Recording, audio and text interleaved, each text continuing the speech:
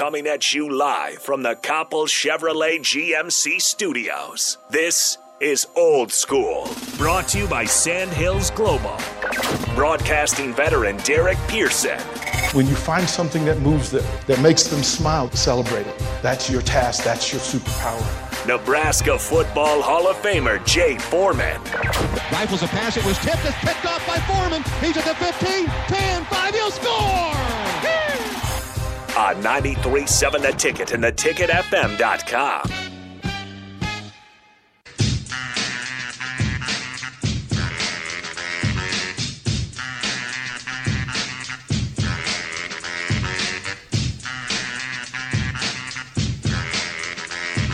Happy Thursday, everybody. Welcome into Old School 93.7 The Ticket, theticketfm.com. I am Rico, joined by DP and Jay Foreman, the real host of Old School.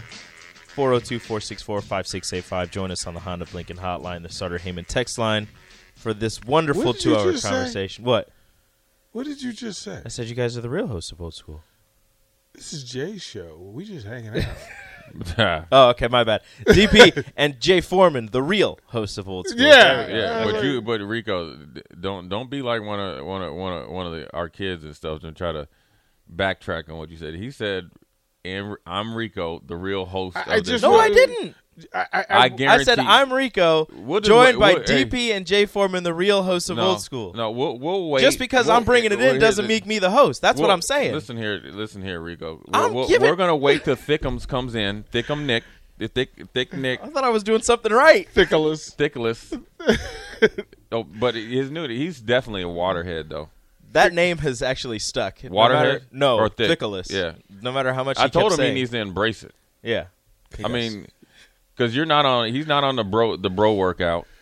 He's on the thick workout. What kind of workouts is he doing? Is he doing he's doing the? I think he's just doing doing the Bush Light arm curl. I think when he actually goes to work out, I think he's just doing like bench and squats. 20 ounce. But have you seen him? But have you seen him put that 93.7 The Ticket hat on? Yeah. It's like dome. That thing is stretched. It's a flex fit. It's a flex fit. That thing is it's already fully flexed. It's just a fit. No, it's a stretch fit. Stretch. It says one size fit all. No, it says one size fits most. Yeah. No, it just and he's right on the edge of most. No, it says inside the label. It fits most, except Nick. Right? Yeah, unless you have a big old barbecue pit head. He does have. He's Sputnik. He really does have. He had a milk jug for a head. He really does. That's why he didn't play football. Boy, he'd be chunky. Just imagine he'd be special order helmet. Hey, right? We actually had a dude in high school whose head was massive, and they had to special order a helmet for him. He'd have been in practice for the Huskers wearing the red helmet. Yeah. Yep. He got the special helmet. Goodness gracious. Specially built for him. They're like, for now, let's just put the leather helmet on you because you can stretch it out a little bit more. That's when you just tell them, you go, don't get in the 3-point stance. Just there's no way you're getting that head back up. Right. Have you seen him get in a 3-point stance? No. I'll show you guys in the break. Takes some work. I'll show you guys in the break. It takes some work. Well, just when he looked, he's got a heavy head. That's what I said. Right. It's just like, no, you're stand-up in. Bro. It's straight legs, butt up in the air, head down. He's a stand-up nose tackle. There's like. Eric says, "Are we roasting Thickless already?" That wasn't the plan, but it just kind of walked. It just happens. Oh, and then Joe says, "Ouch, the hat doesn't fit me either." Watermelon head, really? I guess Joe got a watermelon head too. No, Joe actually got a medium hat though. Oh, so you just got a smaller hat. Yeah, we can get you a bigger hat. There's nothing bigger than what Nick has. What Nick requires. That's as far as it goes. Who do you think has the hugest dome on the Huskers? Who has the huge, like the big, huge dome? Because some of the linemen have some. I'm sure they got noggins. Some of the linemen got big old heads. Yeah, noggins. But I feel like there's going to be somebody that you're not expect. I got to take a look at the running backs. Yeah. Running backs have big heads too. No, I mean Yant's got the biggest dome, but no, his isn't. Hickson's got crater head. He's got the big dome. Banks doesn't have a huge. Banks dome. doesn't have. Banks has a lot of hair. He's just a lot of hair. Nori's got a dome. Nori's got Nori might be the one, and then defensive line. Probably Nash, I guess. Yeah, we'll have to check out. You know, We your gotta head check the new guys. Head swells up when you headbutting in wrestling. All right, did we shout out our sponsors? We did not. Old School sponsored by Sandhills Global. They have hundreds of jobs available here at the global headquarters here in Lincoln. Head to sandhills.jobs today and apply. Sandhills.jobs. Apply today. Hundreds of job opportunities available at Sandhills Global. I have to say this while Jay is here, so that you guys know. So you guys are set up at Mary Ellen's Food for the Soul. So I have to tell you both while you're here. We'll talk about it at 10 o'clock hour, but you're set up. So just when you go to Mary Ellen's, just tell them I'll give you the code, and off you go. You're set up for meals there. They'll make you plates. So to do that. Jay, I wanted to ask you about the Greer family. Yeah, I mean, they're pretty quiet as kept, a very unique, sports family. Bobby Greer had been in the NFL, I think, even back when my dad was playing. Mm-hmm. And Bobby was assistant GM when I was in Houston, but he was in New England when I was in Buffalo. So I'd been knowing Bobby since I was, a kid, and knowing of him definitely as a kid, and definitely, him. My dad had has a ton of respect for him. What's crazy is you think of Ozzie Newsome, right? Yep. Bobby Greer is on the same level, but just was always behind the scenes because he never was the quote unquote face of the GM, or of the team, but he's always been the guy that's been the advisor. And really, I can speak specifically being down in Houston. He was a guy that kind of, and this, went behind, Charlie Casserly and kind of just cleaned up all of his, little messes or big messes and tried to poo. And tried to make them. I mean, he freshened up some pretty crappy situations, to kind of keep the team afloat and kind of keep the team somewhat competitive. So, and then, his son, Chris, and then he had the one that played in the NHL. Now he's a GM now. Again, it's just a background of breaking barriers, doing phenomenal work, and we're talking about it because obviously he's an African American GM in a predominantly white sport and hockey, but he's a pretty dang good evaluator of talent and a pretty well respected executive in the NHL. So that's what I'm focusing on. But yeah, the Greer family has done some really, really good things. I know Jake doesn't like the one son down at Miami, but up until this point, I think he's done a decent job. I mean, I probably would have go back and forth on the Brian Flores thing, but I don't think he probably had fully control of that. But everywhere they've been successful, and they've worked their way up. And I think Bobby kind of set the path for him. Probably definitely opened some doors for him, but I think they've all kicked those doors in and then made their own name and place at wherever they're at. I mean, Mike Greer was in the NHL. He went through the Caps for a bit, the Sabres for a bit. But to have two brothers in leadership positions in two different sports at the top of those sports. Yeah, you can't get any higher. What are the odds that, first of all, I mean, can you think of any families where one brother's in the NFL and the other brother's in the NHL? No, because they usually, right? Yeah. I can't think of a family that produced an NHL sibling and a NFL sibling together. So text line, if there's somebody that comes to mind, let us know. But I couldn't think of anybody. And then for them to both get into management, get into the executive lanes, and then, of course, for Mike to become a GM for the San Jose Sharks is just huge. Yeah, it's huge for the Greer family, huge for the NHL, it's huge and it's also huge for San Jose Sharks as well. Again, the guy that knows hockey, he played the game, and he played it the right way, and to be honest with you, he played it at a somewhat harder time for a minority in general to kind of be respected and play well. So he's kind of had the hard path of going up through the ranks of hockey. And, to be honest with you, baseball is probably the hardest to make it to the majors. I think hockey's the second because, you got to come up through the farm system at such an early age, and you'll be playing whether it's the OHL or you decide to go to college, X, Y, and Z.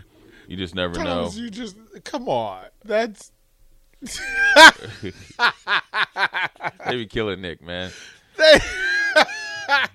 Thomas, that's hilarious. Yeah, that's pretty good. And so Just scroll up. There's more. He sends them like every day. I know. Just he's killing him. So when you think of guys like Greer and stuff is good, but his dad has showed him how to leadership position. So it's kind of like, just you rare. talk about table talk or like family talk over like holidays. What's going on with you? Yeah, Oh.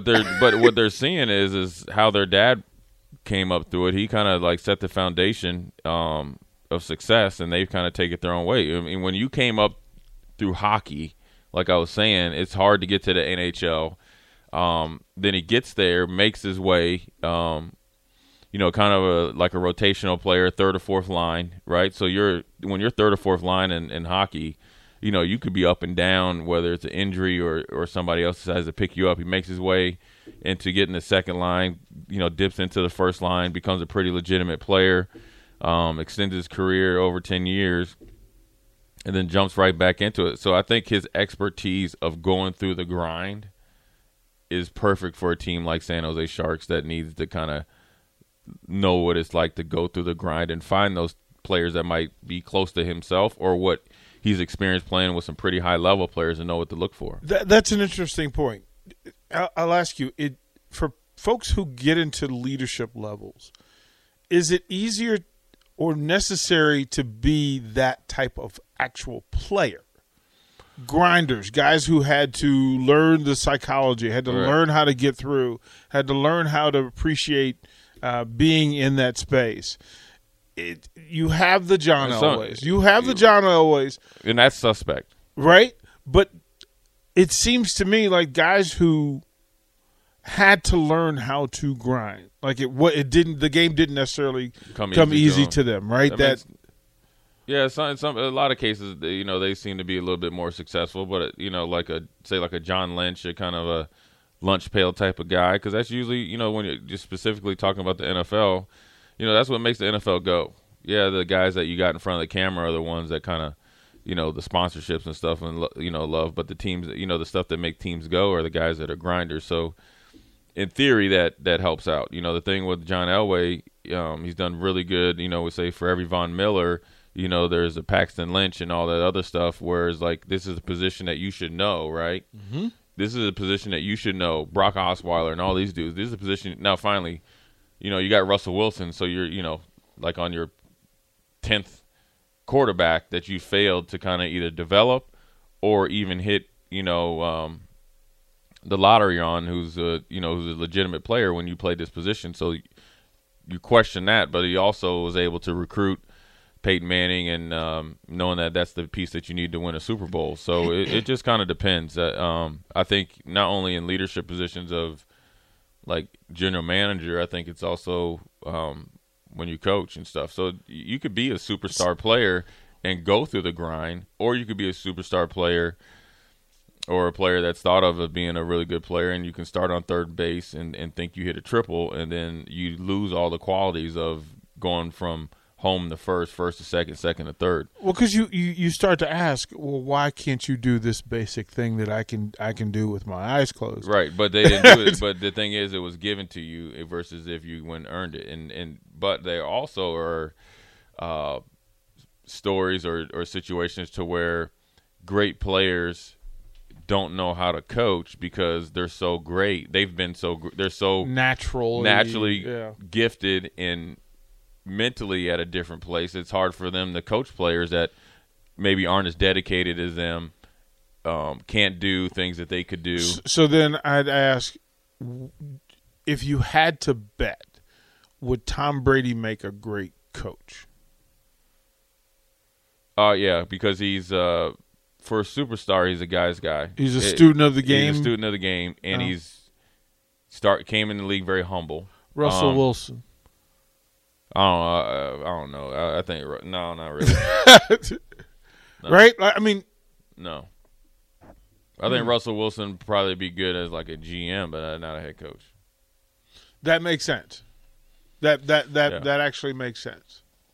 I think Russell Wilson would do really well at something like that. I see him as like player development manager, something like that. He can player development. Manage personalities Yeah. pretty good, and he's had to do it. You know, he's kind of, he was in that Seattle locker room to where he had to manage himself first, and he had to get humbled. You know, Richard Sherman and those guys humbled him, but then he was able to see in a locker room different personalities, manage different personalities, actually grow as a person and personality, I guess, and see how different personalities exited or entered the locker room and how it affected the team. Is there somebody playing now that you look at and you say, okay, that dude's going to be a really good head coach in the NFL? I don't know. I mean, because I was asked this last night, like, and other than Brady, nobody. Yeah, like Brady. I thought Aaron Rodgers doesn't strike me. No. Like, gracious, right? no. It didn't strike me as that. no way. I wouldn't be surprised if when Aaron Rodgers retired, you didn't hear from him for quite a while. Aaron Rodgers. No, he'll be an analyst. He'll be online. He'll be in a studio somewhere with his feet up and next to the camera. Did you see his new tattoo? Yeah.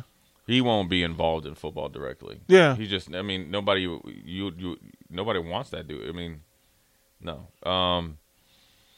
Usually people think of quarterbacks. I generally look at either an offensive lineman, so it's hard to evaluate because you never talk to him, or like a linebacker or somebody like that. What about Mike Fitz? Vrabel? What about Fitzmagic? No, Yeah. no. He's too quirky. Well, but that's why I thought some network would go. You know who could speak about every? Oh, team? that yeah. I thought we were you're talking talking about a coaches. head coach. Yeah. Oh, Fitzmagic, no way. Not As a an head coach. analyst, Analyst, yes. yeah. Yes. He's Okay. already on there. Okay. For me, I mean, like it's Phillip Rivers fits that because of He could tell the story. He can tell us, and he's kind of a guy, grinder and stuff like that. but he just wants to stay in high school. Yeah. But he obviously he's not in the NFL. I'd probably say Brady. If there's a linebacker, Bobby Wagner probably comes to mind. Yes. Yes. I could definitely see, Yes. and I don't know if he wants to coach or something, but I definitely could see Levante David definitely being a defensive coordinator for sure, just because of his personality. Now, granted, I don't know if he wants to coach, but then if you can I'm a firm believer you can be a defensive coordinator, you can be a head coach. I think his leadership skills don't get enough of the credit, so I think for him being a leader, he could kind of come up like I vision him like a Mike Tomlin, right? Maybe not how Mike Tomlin speaks, but guy that DB coach, assistant coordinator. Oh man, this dude can really actually lead men. Will be Boom. strongly respected, and will be steadfast in his beliefs, and will be able to lead a team through some lean times, kind of like Mike Tomlin has, even though he's never had a losing season. But those guys come to mind. I think backup quarterbacks would make. Yeah, backup good quarterbacks head generally, coaches. but I don't know. You don't know You enough don't know, about yeah. them. Backup quarterbacks generally go and they end up on TV sets, and stuff like that. They'll be on like the shows that are going on right now. So, I don't really see any receivers, anybody. I mean, there's anybody like that. You could DBs. You could go like I could definitely see like somebody like Terrence Newman. Ramsey. No. But Jalen, no. That was just to get the look on his face. No. I don't. Just to get the look on Jay's face. Jalen Ramsey's after-game press conferences would be phenomenal. Jalen Ramsey is going to have a podcast. Yeah, or he'll have whatever he's gonna have whatever new social media thing whatever the next thing is, he'll have do it. that. Yeah. And it'll be phenomenal. Okay. All right. We'll throw the break. Rico, tell us what's up, and we will jump down to Carolina, top of the hour. Charlotte, the Panthers. We'll be right back. You're listening to Old School with DP and J. Download the mobile app and listen wherever you are on 93.7 The Ticket and theticketfm.com.